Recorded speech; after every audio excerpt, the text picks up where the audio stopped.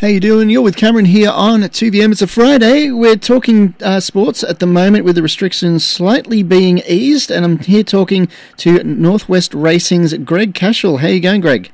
Cam, good morning to you. With the restrictions slowly being eased right across the state and indeed across the country, you've had a few picnic meetings in Moree.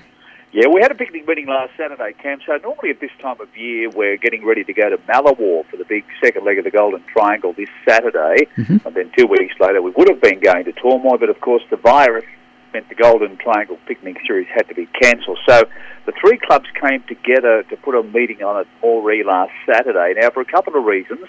One is, of course, to give the horses that don't necessarily qualify for tab meetings a run. Gives the amateur jockeys something to do and a little bit of payment, of course. And also, probably the main reason was to give horses the chance to earn some points for the big $50,000 picnic final, which will be held in Dubbo in September. People might remember listening to you this morning, Cam, that the Moree-owned Free Billy ran second in that final last year. So last Saturday we raced at Moree. The Moree Boolaroo Picnic Cup was won by He's Our Toy Boy from Tamworth. That's a cool name. The Malawar Picnic Cup went the way of Another Plan from Nyngan. And the Tormoy Cup was won by Beacon for local trainer Peter Sinclair. In fact, Pete and jockey Ricky Blewett combined to win 3 of the 6 races on the day. So it was a successful day. No crowd there, of course, not allowed yet. Trainers and essential race day staff. But well done to the organisers, Hunter and Northwest Racing, and everybody, the Moree Race Club, for hosting the meeting. At least we got a picnic meeting underway. And Moree race again, Cam, on the 16th of July, which will be a full TAB day. Just mentioning Pete Sinclair for a moment, he had a couple of horses at Tamworth on Sunday. It was the Gunnedah Showcase meeting at Tamworth. Queen Song ran 3rd for Pete and Liberty Head ran 4th. So that's the wrap-up of the local scene. And you mentioned the crowds, Cam.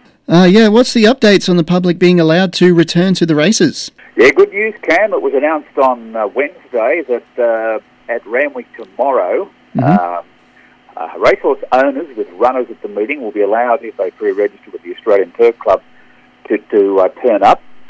They'll be the first public to allowed to go into the racetrack.